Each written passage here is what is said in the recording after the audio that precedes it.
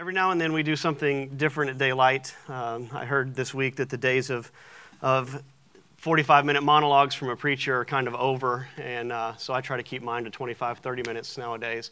But sometimes we just do a dialogue, and I have a special guest with me today that ties into a passage of Scripture that haunts me. There's a parable that Jesus tells called the parable of the sheep and the goats, and I bring it up in here at least once or twice a year. But I was reading a dialogue on Facebook this morning about people talking about whether people with disabilities, and mental disabilities in particular, go to heaven automatically or if they have to do something to achieve salvation.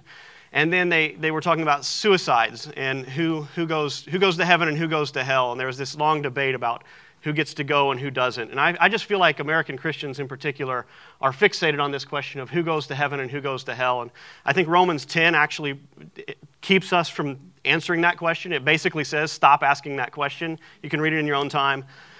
But we have this fixation. And when you read the New Testament, there aren't a lot of passages that really lay it out there as far as who goes to heaven and who goes to hell. There's a lot of talk that kind of leads in certain directions and ways of thought, but it's not. There's not a whole lot of direct conversation about the topic, except for this handful of passages, and one of these is the parable of the sheep and the goats that Jesus tells. And in the parable of the sheep and the goats, Jesus talks about on Judgment Day, he paints this picture of Judgment Day, how people will be separated into two tribes, the sheep and the goats. And to the sheep, he'll say, good job. You were fantastic. And he says, when I was hungry, you fed me. When I was naked, you gave me clothing. When I was in prison, you came and visited me. And the sheep say to him, what are you talking about? We would remember seeing you. It's something about the flashing eyes and the bronze body or something like that. We would recognize that. He says, no. He says, when you did this to the least of people, you did it for me. When you fed people who were hungry, when you clothed people who were naked, when you visited people who were in prison, when you took care of sick people, when you fought for justice and compassion in people's lives, you did it for me, Jesus says. And then he turns to the goats, and I always imagine his eyes get a little fiery at this point, and he says, you did nothing. He says, when I was hungry, you didn't feed me. When I was thirsty, you gave me nothing to drink. When I was naked, you didn't give me clothing. When I was in prison, you left me there to rot, is a way that Keith Green once said it. And he says to the sheep on the one side, he says, come and enter into my rest. For most Christians, that would mean come into heaven, come into paradise. But then he says to the goats, he says, depart from me. He basically paints this picture of, you really blew it here. He says, your type have no place in my rest. And it's a really disconcerting passage. It's terrifying to me because I sleep in a very expensive mattress at night, and I have multiple coats that I get to choose from when I get up in the morning and it's cold outside. When it's rainy outside, I sit under my roof or I throw an umbrella on and get into my car that has nice heating. I live a life of luxury compared to the vast majority of humanity that has ever lived in all of history. And I question, what am I doing with that? What am I doing to make a difference in the lives of people who are hungry and people who are naked and people who are in prison and so forth? And I think it's a question we need to ask ourselves constantly. So one of our pillars of the church is humanitarian service. So in this one passage where Jesus kind of says, here's the dividing line, it's, did you serve humanity? Well, wow, we have all these things that we think are the dividing lines, but Jesus just says it implicitly. He says, you serve them or you didn't, and it's, boom, it divides people. And so when we came over here to start Daylight Church, I wanted humanitarian service to be the first thing that pops up when people get on our website, that we take this seriously. And so when we talked about planting the church, we looked at various geographic locations around Louisville, and like I mentioned earlier, there is this delineation between the east side and the west side. Everybody says east side, west side in Louisville, and it's I-65 is the divide. And certain portions of affluence kind of skirt into both sides. But for the most part, the west side is the low-income part of Louisville, and the east side is the higher-income part of Louisville. And everybody knows this. I'm not surprising anybody with this information. So when we talked about planting the church, I started looking immediately on the west side, because I basically thought that's where Jesus would want his church to be. Is when you look at Jesus and the life of Jesus, the impoverished, the disenfranchised, the broken down, the ones in bondage were the ones that he wanted to spend his time with. But there's also strategy and business sense when it comes to church planting in this century anyway.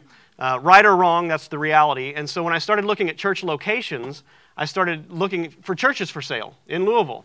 And west of I-65, I think when I first started looking, there may have been 12 or 13 churches for sale. East of I-65, there was one, and it was a dump. I mean, it was like an 80 grand church that it would take 400 grand to even become reasonable, and it had no parking. But there were 13 of these really beautiful facilities on the west side. I mean, some of them are 28,000 square feet with gymnasiums, and all they're looking for is somebody to come in and take over for next to nothing. But the reason those churches are there is because they can't afford to keep their doors open. They just can't afford to turn on the heat and air every month because the people in the surrounding area can't afford to support the church to keep the heat and air on. They can't afford to do outreaches. They can't afford to have staff. They can't afford to have bulletins and a website. And so they have to shut their doors and hopefully sell their buildings. So there's this dilemma of, do you want to be with the disenfranchised when you can't keep the doors open as a church surrounded by the disenfranchised?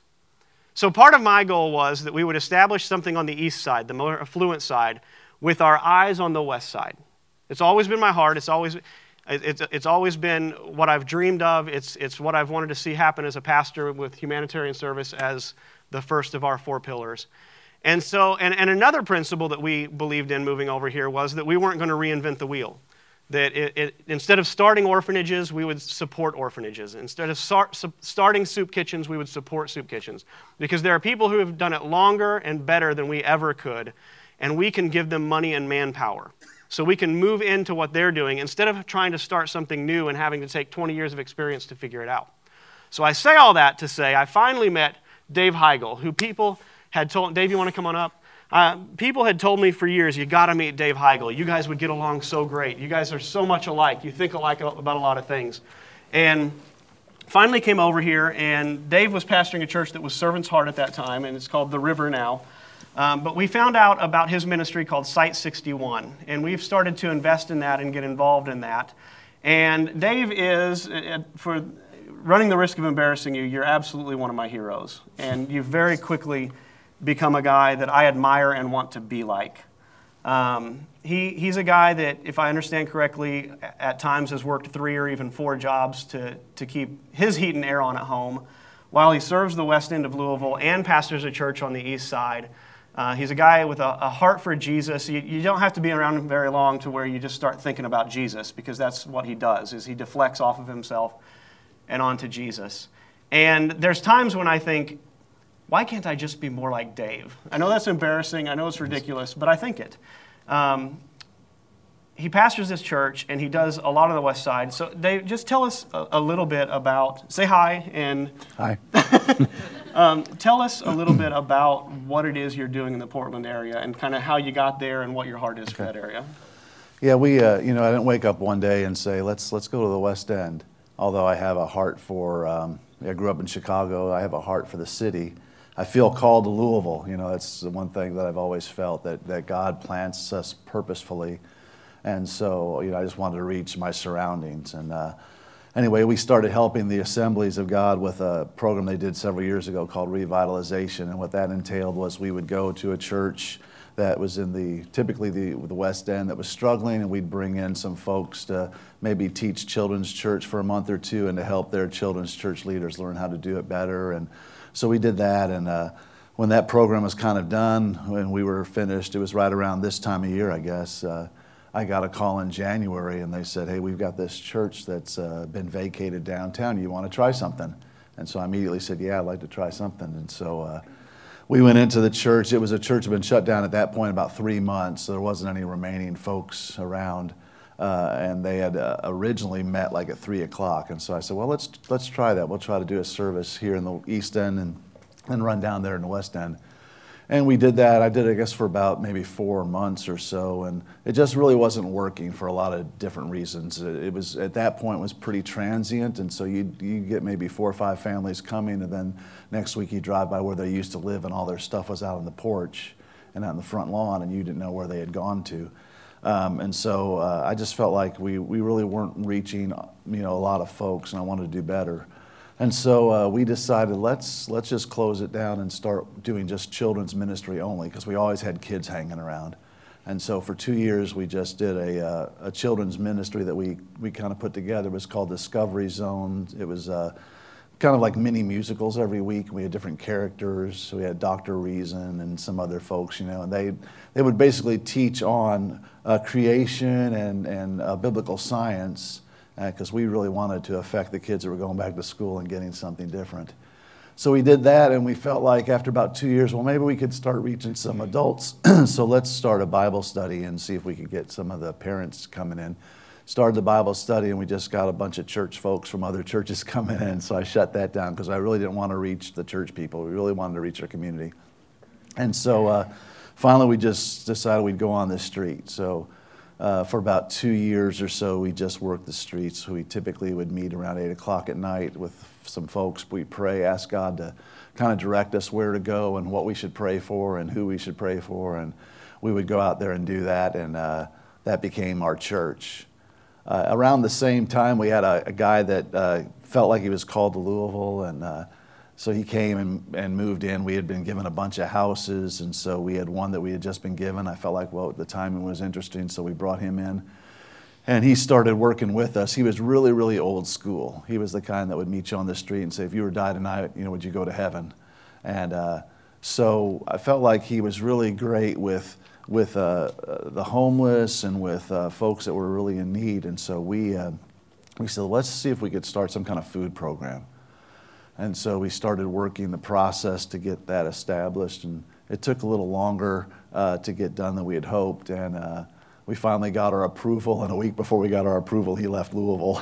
And so we kind of set this whole thing up for him. And but I felt like, God always does things for a reason. And so we just went with it and just started doing the food program. Now, at that point, we had probably been in that area for about 4 years, had been working. People used to say, well, you tilling the ground. I said, no, really, right now, we're just removing rocks.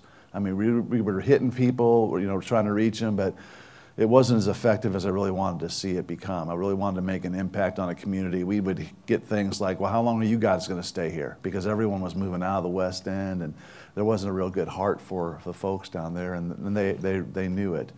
It was really, really program-oriented. And so we started this food program, and probably when we first started, we'd have about 30 representative of 30 families a week that would come and get food, and it was fun, and we enjoyed it. And the program we were hooked up with Dare to Care, and they said, well, you can't preach the gospel and you can't make people come to hear the gospel and make that contingent for them to getting food. And I kind of dropped it there. I said, well, we'll just feed the folks and make relationship, and that'll be good. But it was really bothering me because I really wanted to be able to minister life to them. And finally, one day it just dawned on me. I said, hey, we could actually give them a number, and they wouldn't have to stay for the service. They could just come after, and they would have their place in line. There was no requirement there. And so we started doing that. But that was only about 1.5 years ago, I guess, we started that, which is pretty sad that it took us that long to think of that. But anyway, we started a food program, and it started to grow, and we got an opportunity to go to other stores across the city. So a couple days a week, we're what I call harvesting food from grocery stores. And sometimes people call me and say, we killed the deer, we got some meat, you want it? And we say, yeah. So we take it in and do it downtown. But something really interesting happened in the process of us really starting to work at the food. People started seeing us coming in a couple of days a week unloading. And they started to realize that we were really working for them, that we were serious about it. And all of a sudden, the food program exploded, and the people started saying, well, when are you going to start a church down here? And so they just asked us to. And so, we had tried to do it on our own, but now God kind of opened up the door. And at the same time, we started sharing the gospel at the food pantry. And it's just been really an amazing journey thus far. And so our heart is to really breathe life into the city. Our name's taken from Isaiah 61, which is, it's the passage, prophetic word about Jesus. He read it in the temple, and he said, this day, this passage is fulfilled in your hearing. That he's come to anoint to heal the brokenhearted, to set the captives free, and it's really positive and cool stuff. But then at the last part of that, he says, as a result of really the least of the least, the discarded, as a result of them coming and getting fixed, so to speak, that they were going to become trees of righteousness, and they were going to have an impact on the city and rebuild the ruined cities. And so that's really kind of what our heart's been. You know, we've talked in here about race and crime and poverty and the relation and correlation and how it's all intermingled, and even a lot of the division that we see in our country today has its roots in poverty. And where there's desperation, there's crime. Where there's desperation, people turn animalistic in a sense. And I know, in the areas that you're working in, they're as low income as they are, they're also very high crime. And basically my goal in you coming here today is to rub off on us. I want us to start thinking along the lines that you think and visualizing the West End. And I heard you last week talking about joining a revolution when we were there. You were talking about how you want to see not just people going to heaven that we're going to hell, or however people want to phrase that, but you're looking more for a transformation of a city. You're looking for legitimate change in the culture. And when I think about people on the East End, myself included, there's a couple things that probably hold me back. And one is just flat laziness, just apathy. And probably to a certain extent, there's this fear of the unknown as well. And I was hoping you could address those two topics with us. Is how do we get past ourselves? We love our Sunday evening NFL. We love our big meals and our comfortable chairs, and to actually get off our butts and go do something that requires some kind of motivation. So how do we get motivated? And then two, how do we get past the fear of the unknown, the fear of going? I took my 9-year-old son with me over there, and there's a difference getting out of the car in Portland with my 9-year-old son than there is getting out of the car on Shelbyville Road. There just is, with the way I look around, the way I watch. And you talked about a story about a fight that went on outside. I'd love for them to hear about that. But just talk about those two topics briefly, would you? Okay. Yeah, as far as the motivation, I'm not really sure I have any answer for that. I think that we have to get passionate and real with our faith. Our faith wasn't meant to be behind four walls. Jesus, I have a friend that he always says, what don't you understand about the word go? He said, go ye into all the world and preach the gospel. It's who we are. It's a part of who he made us to be. Now, again, doesn't mean everyone has to go to the West End to do that, but we are called to exemplify Christ. We're called to reveal Jesus to a world that doesn't know him. And right now, we're living in a world that I believe the church has done a really poor job of revealing Jesus. We've made it religious. We've made it all about a system of reward and punishment. And Jesus didn't come, and he didn't die so we could go to heaven. It's a perk. We get to go to heaven, but that wasn't his purpose. His purpose was for transformation. And we're called to be transformed. As a matter of fact, in Romans 12, he says, be transformed. Don't be conformed to this world, but be transformed by the renewing of your minds. We're to be transformed. And he's given us a measure, this abundance of grace and mercy, and all of that was so that we could distribute it to those that are in need of it. And so I think, we have to let our passion for the Lord draw us to places that pull us out of comfort. And we just make the decision. It's just kind of like anything else. You make a decision to do something, and then you just kind of stick to it because it's the right thing. As far as the fear factor, when we first went into the city, there was a murder week in our neighborhood. And so, I was thinking, and it really didn't worry me. I wasn't afraid or anything, but I said, there's an atmosphere that we need to change here. And so we did for about a month. We got a trailer together, and we put musicians on it. We just drove around the neighborhood worshiping the Lord because there's power in praise and there's power in changing the atmosphere. And so we did that, and we went door to door and kind of shared stuff. We'd collected the East End and we'd hand it out in the West End before we did the food program. But I look at it, Jesus went to the same clientele, so to speak, that we're going to, the broken. And, we're all broken. And there's broken in the East and there's broken in the West. But the thing that sparked my power was that everybody was moving from the West End. Every church was moving. We had long-established churches that were powerful in the West End, but because of the economy and them being able to exist, like H said earlier, it's tough when you're in the inner city. You're not getting huge offerings down there. And so, the building that we were in had like 8 pastors within a 9-year period. And so the people didn't know how long people would stay, didn't know it was going to be a mere mark of the community. And so I think you realize that, the scripture says perfect love casts out all fear. And his love is perfect. And if we exemplify him, or if we really reveal him to others, I'm not going to go, I can get killed in the East End just as easily as I can get killed in the West End, right? So it's not to me, there's no real difference. Typically in the West End, the violence and things that you see are usually people that are involved in things they shouldn't be involved in places they shouldn't be. I mean, that's typically it. There's some gang stuff that happens every now and then, and that kind of goes across areas sometimes because they're being stupid, but it's because they don't know who they are. A lot of young men are trying to prove themselves. They don't have a father figure. They don't know who they are in Christ, and so that's crazy. And to go with the story, a couple years ago, we early on in the pantry collection, I came in on a Monday. And just so happened that day we got a bunch of sweets, a lot of donuts and some juice, and I had it in the trailer, and I pulled up. I was getting ready to unload. Back in those days, we didn't have a lot of help, so I got out of the truck and getting ready to unload, and I heard some people pretty much, I heard them cussing. Basically, they were just yelling expletives down the street, and it was a girl. And I kind of knew who she was, and so she was just going to town, and all of a sudden her boyfriend/husband starts coming into it, and whoever they were yelling at starts getting into it, and now everyone's coming out on the street. Like, something's getting ready to brew, and it's not going to be probably very good.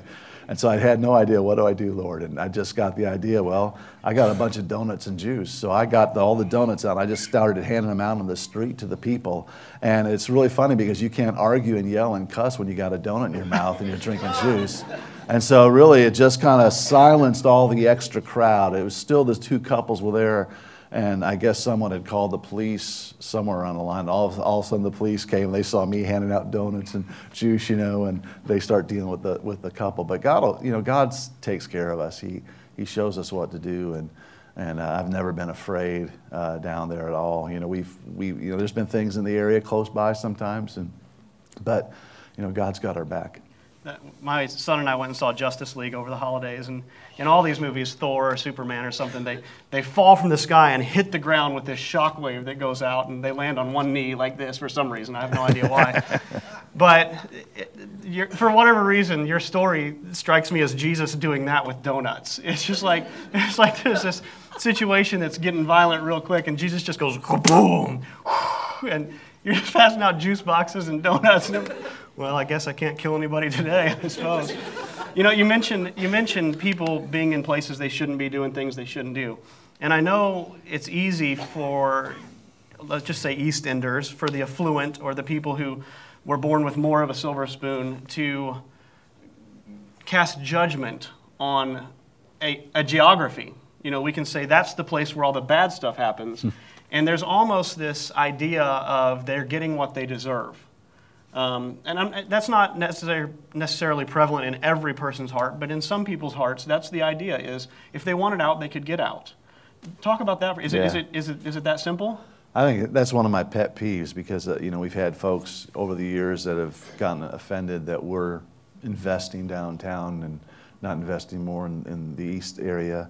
The scripture says that God takes up the cause of the poor and the destitute. And when I read that passage, I realized, we have no clue. Like, early on in the pantry, there's a young lady that was helping me, and we were pulling out food and stuff, and she just started just sharing kind of her story. She was like probably 18 or 17. She's on disability. She had been molested when she was young. She had all this baggage that as a part of her family. There was a young man, John, who was helping us.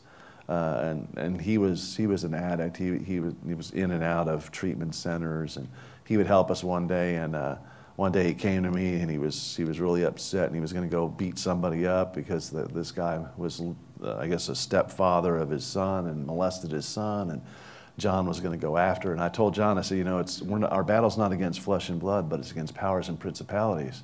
I said, so we need to take care of, the generational stuff that's assigned to your son. He goes, well, it's funny you should say that because the same thing happened to me. And so, we don't know all of those stories. We don't know the generational stuff. It's easy for us to say, well, they just need to get a job. Well, typically they've already had a felony charge by the time they're 18. It's really tough to get. It's a little easier lately, but over the years it's been really tough for them to get a job, to get anyone to hire them. A lot of them would like to get out. A lot of them are stuck in addiction. They don't want to be there. I've got a couple that was on heroin. Now they're on the, I can't remember what the drug is to get you off heroin, but they've been on that one for forever. They don't want to be on that at all. They want to be free. And that's what we find typically. On a Monday, I'll say, how many want freedom? And the whole crowd will raise their hand. They're tired of being where they are, but the enemy keeps them down.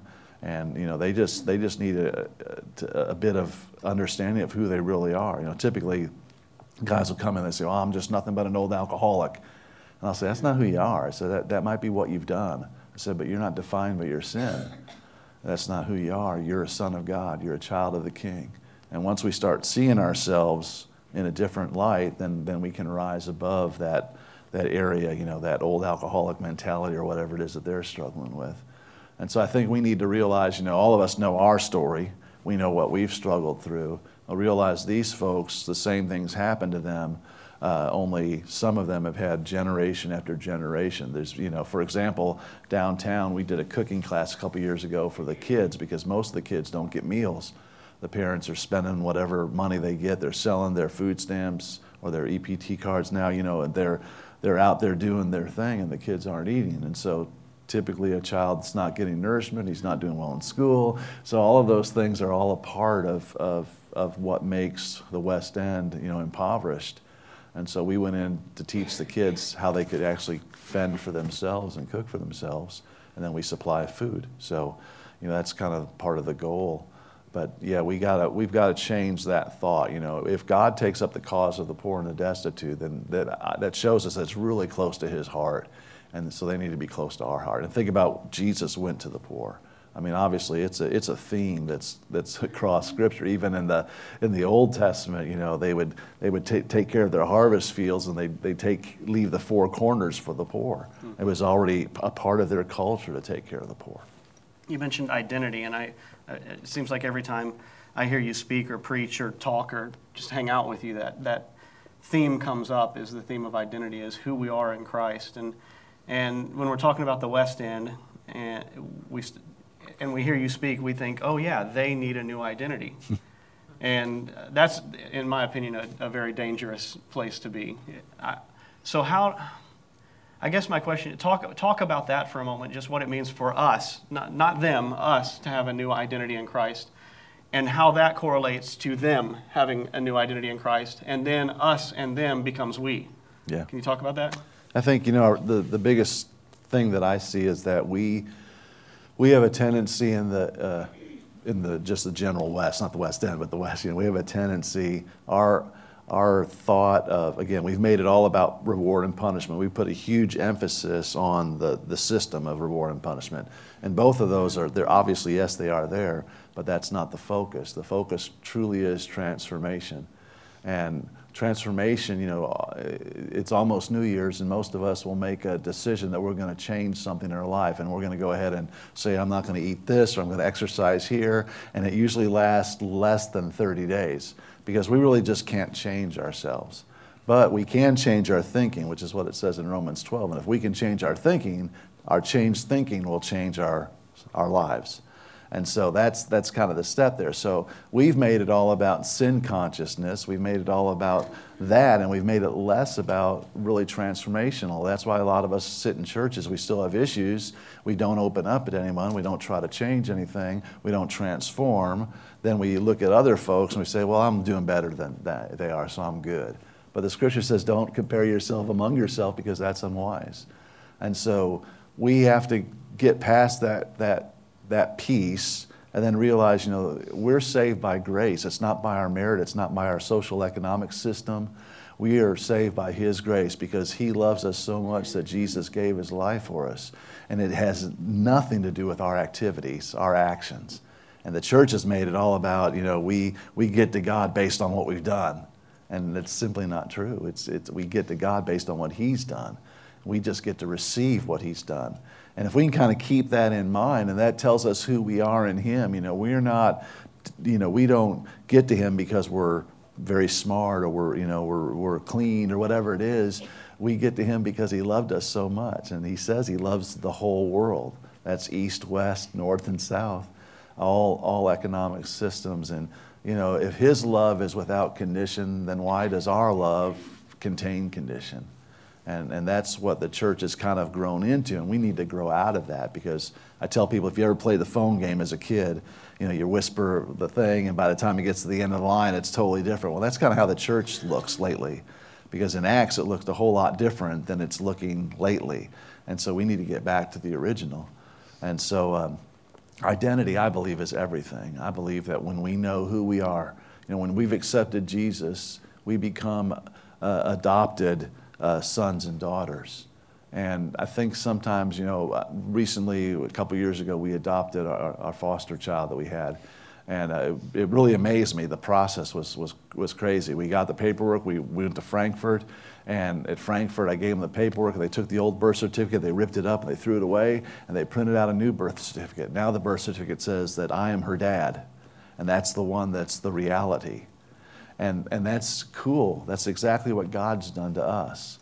He's given us that new birth certificate when we accept what Jesus has done. And that is what's gotten us in, not anything we've done. And what keeps us there isn't based on what we've done, which is really hard for us because we're so motivated by doing. We want to achieve. We want it to be based on our works, and it's not. And people will say, well, how about when he comes and judges, the judgment seat? Well, if you read that, the Bema seat is really, he's judging us according to what we've done with what he's given us. He's not judging us for our sin because that's already been taken care of. Sin's already been paid for. It's already covered.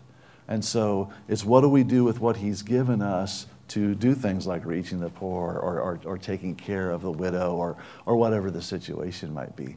So I really think identity, we need to find out who we are, because a lot of us, if we feel like we're only based on what we've done here as far as our religious activity, then when that stops, or if we really screw up badly, then we feel like we're nothing.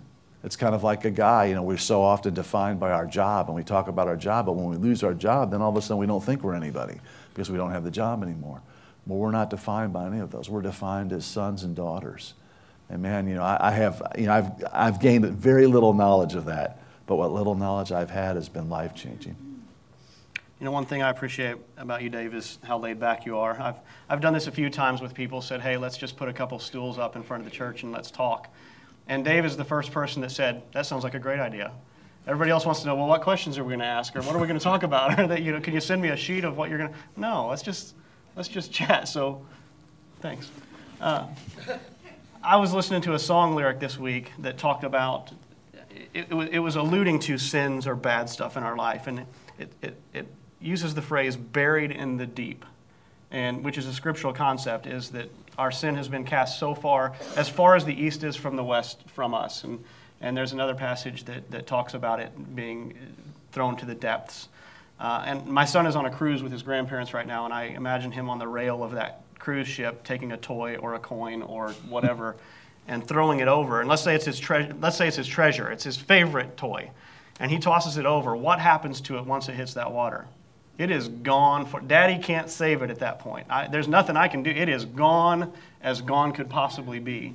And, even though this is an off-the-cuff conversation, I prayed about kind of the vibe of it, and I kept seeing images like that of just stuff being swept away that was once there and was once ugly and was once holding people down or keeping people in bondage, and for you guys as well as for what's going on your side of town, our side of town. I got to even shape the way I think. But talk about that. We've only got a couple minutes left, but talk about that idea that's what Jesus does, is he sweeps away what is ugly and awful. And what does he do after that? Yeah.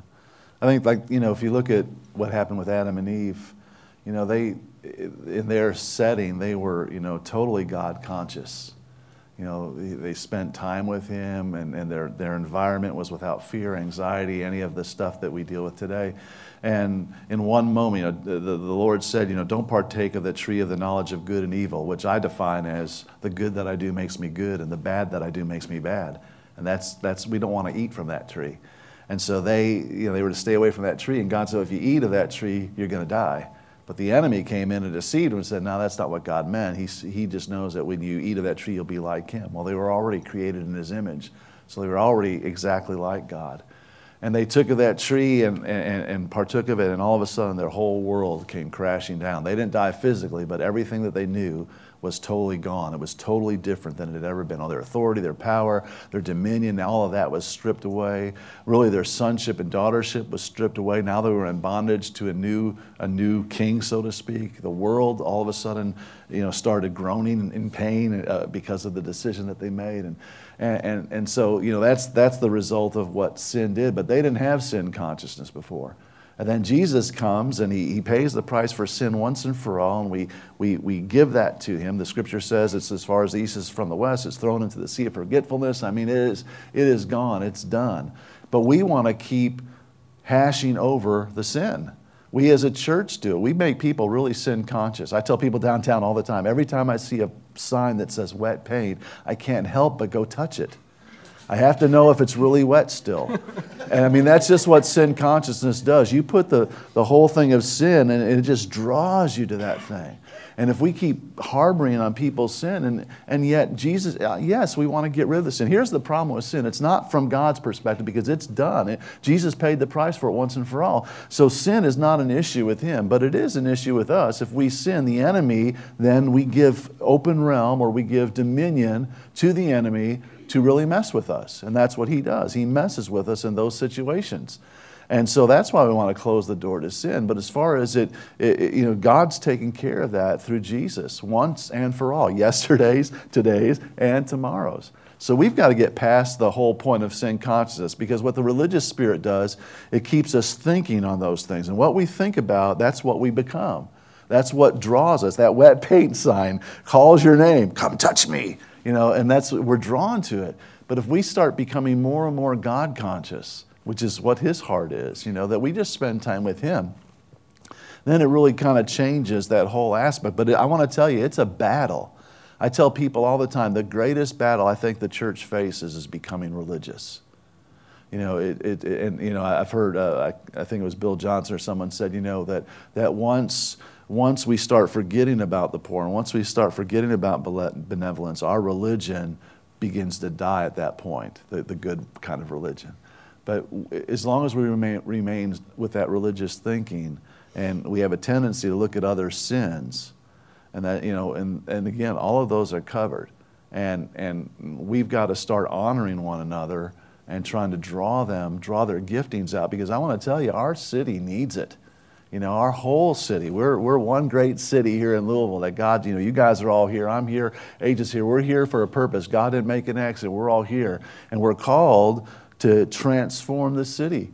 We're not supposed to allow culture to transform us. We're supposed to be transforming culture. So how does that happen? It happens by us going out and loving on folks that are unlovable.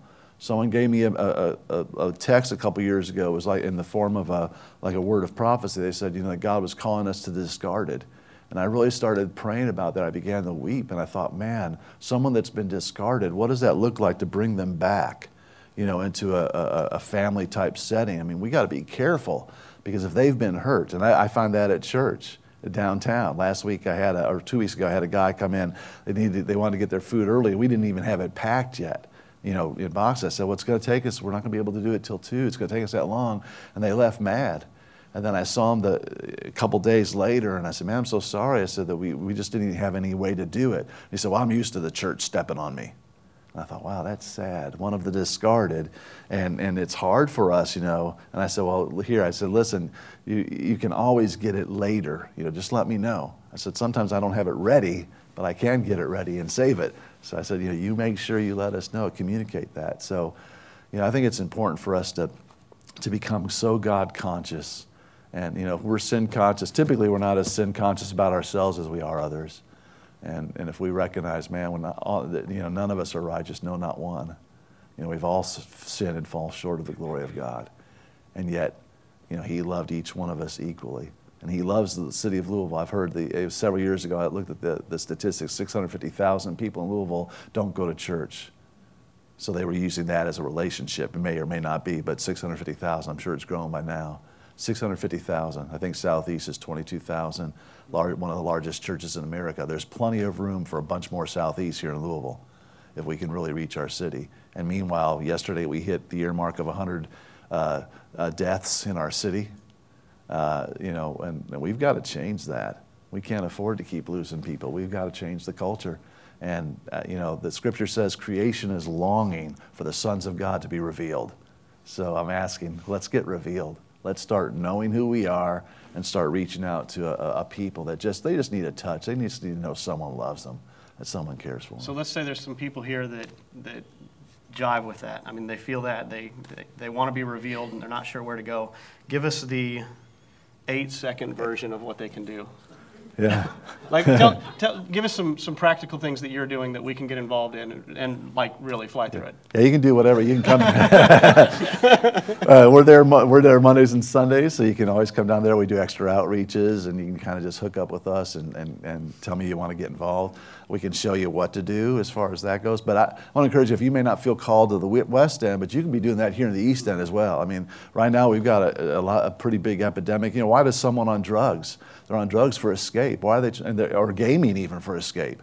Some spend hours and hours and hours just to escape the world. Man, we need to lock them into the family and let them know that they're loved. I think just simple acts of kindness and love will make a big difference in people's lives. But if you want to hook up with what we're doing, we'd love to have you. It's it's pretty low touch or easy. If you want to just put stuff in boxes on Mondays, that's cool. Or we're getting ready to do a big Christmas store on the 16th of December. We've been saving all year, and so we've been giving out tickets to people every time they come to something. So those tickets become money for them.